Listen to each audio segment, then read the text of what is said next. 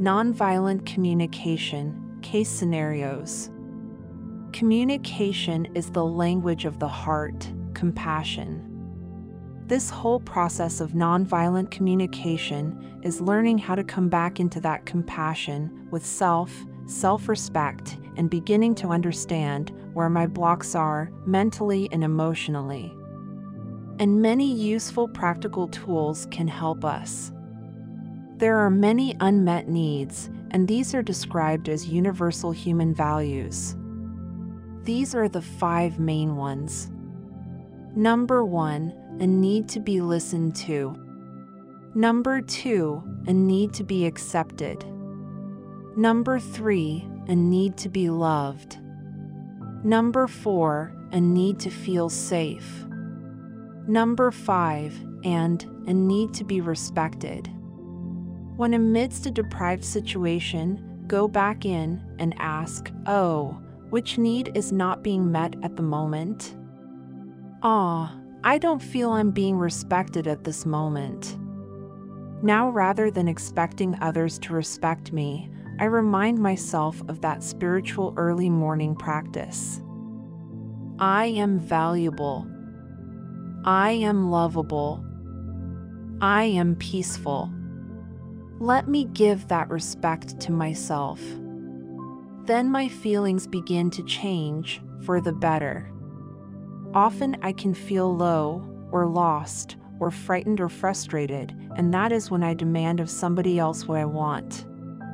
And behind that is an old and false negative belief that I'm not enough, and that everybody is better than me.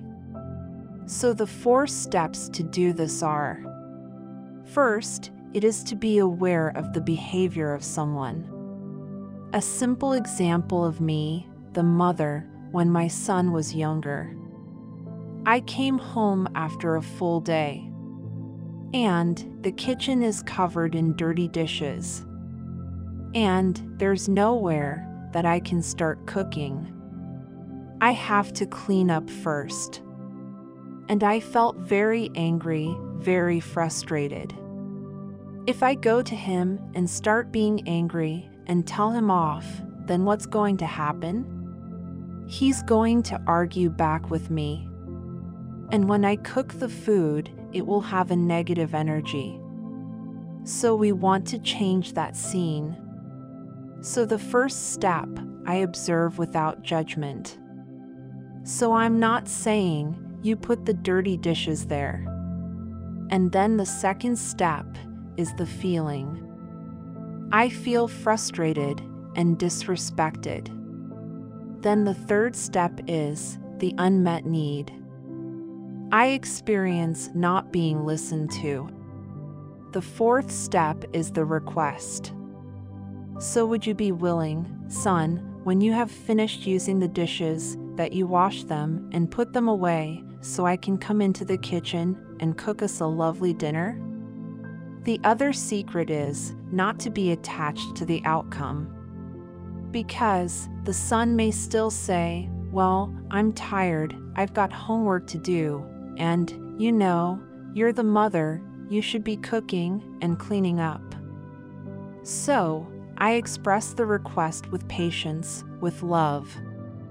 Sometimes, I need to repeat it twice or thrice, and maybe the next day the same thing. However, because I stay in my self-respect, I have compassion, and yet I'm clear on my boundaries, and I repeat the request with no negative emotion behind it. Gradually, the son experiences respect. Does that work? It does in time. The other practice is, when I am back to my self-respect, listening to my need and looking after my need, then stepping into the shoes of the other for a moment. I can for a moment realize that my son has a big exam coming up. And right now he's under a lot of pressure. However, I know I need to show him boundaries because he's a teenager now. And I want him to learn to respect women as well as himself. And so I'm going to be compassionate about supporting him, to give him a beautiful dinner tonight, make sure he goes to bed early enough. However, I'll also still give him the boundaries. And maybe on the weekend, we can do something fun together that he would like, that will relax him. So I'm thinking of give and take, because one of the spiritual secrets is, the more I give, the more I automatically receive. Let's say I go into a shop and I feel that the seller is being very sharp with me and is not really listening to my request.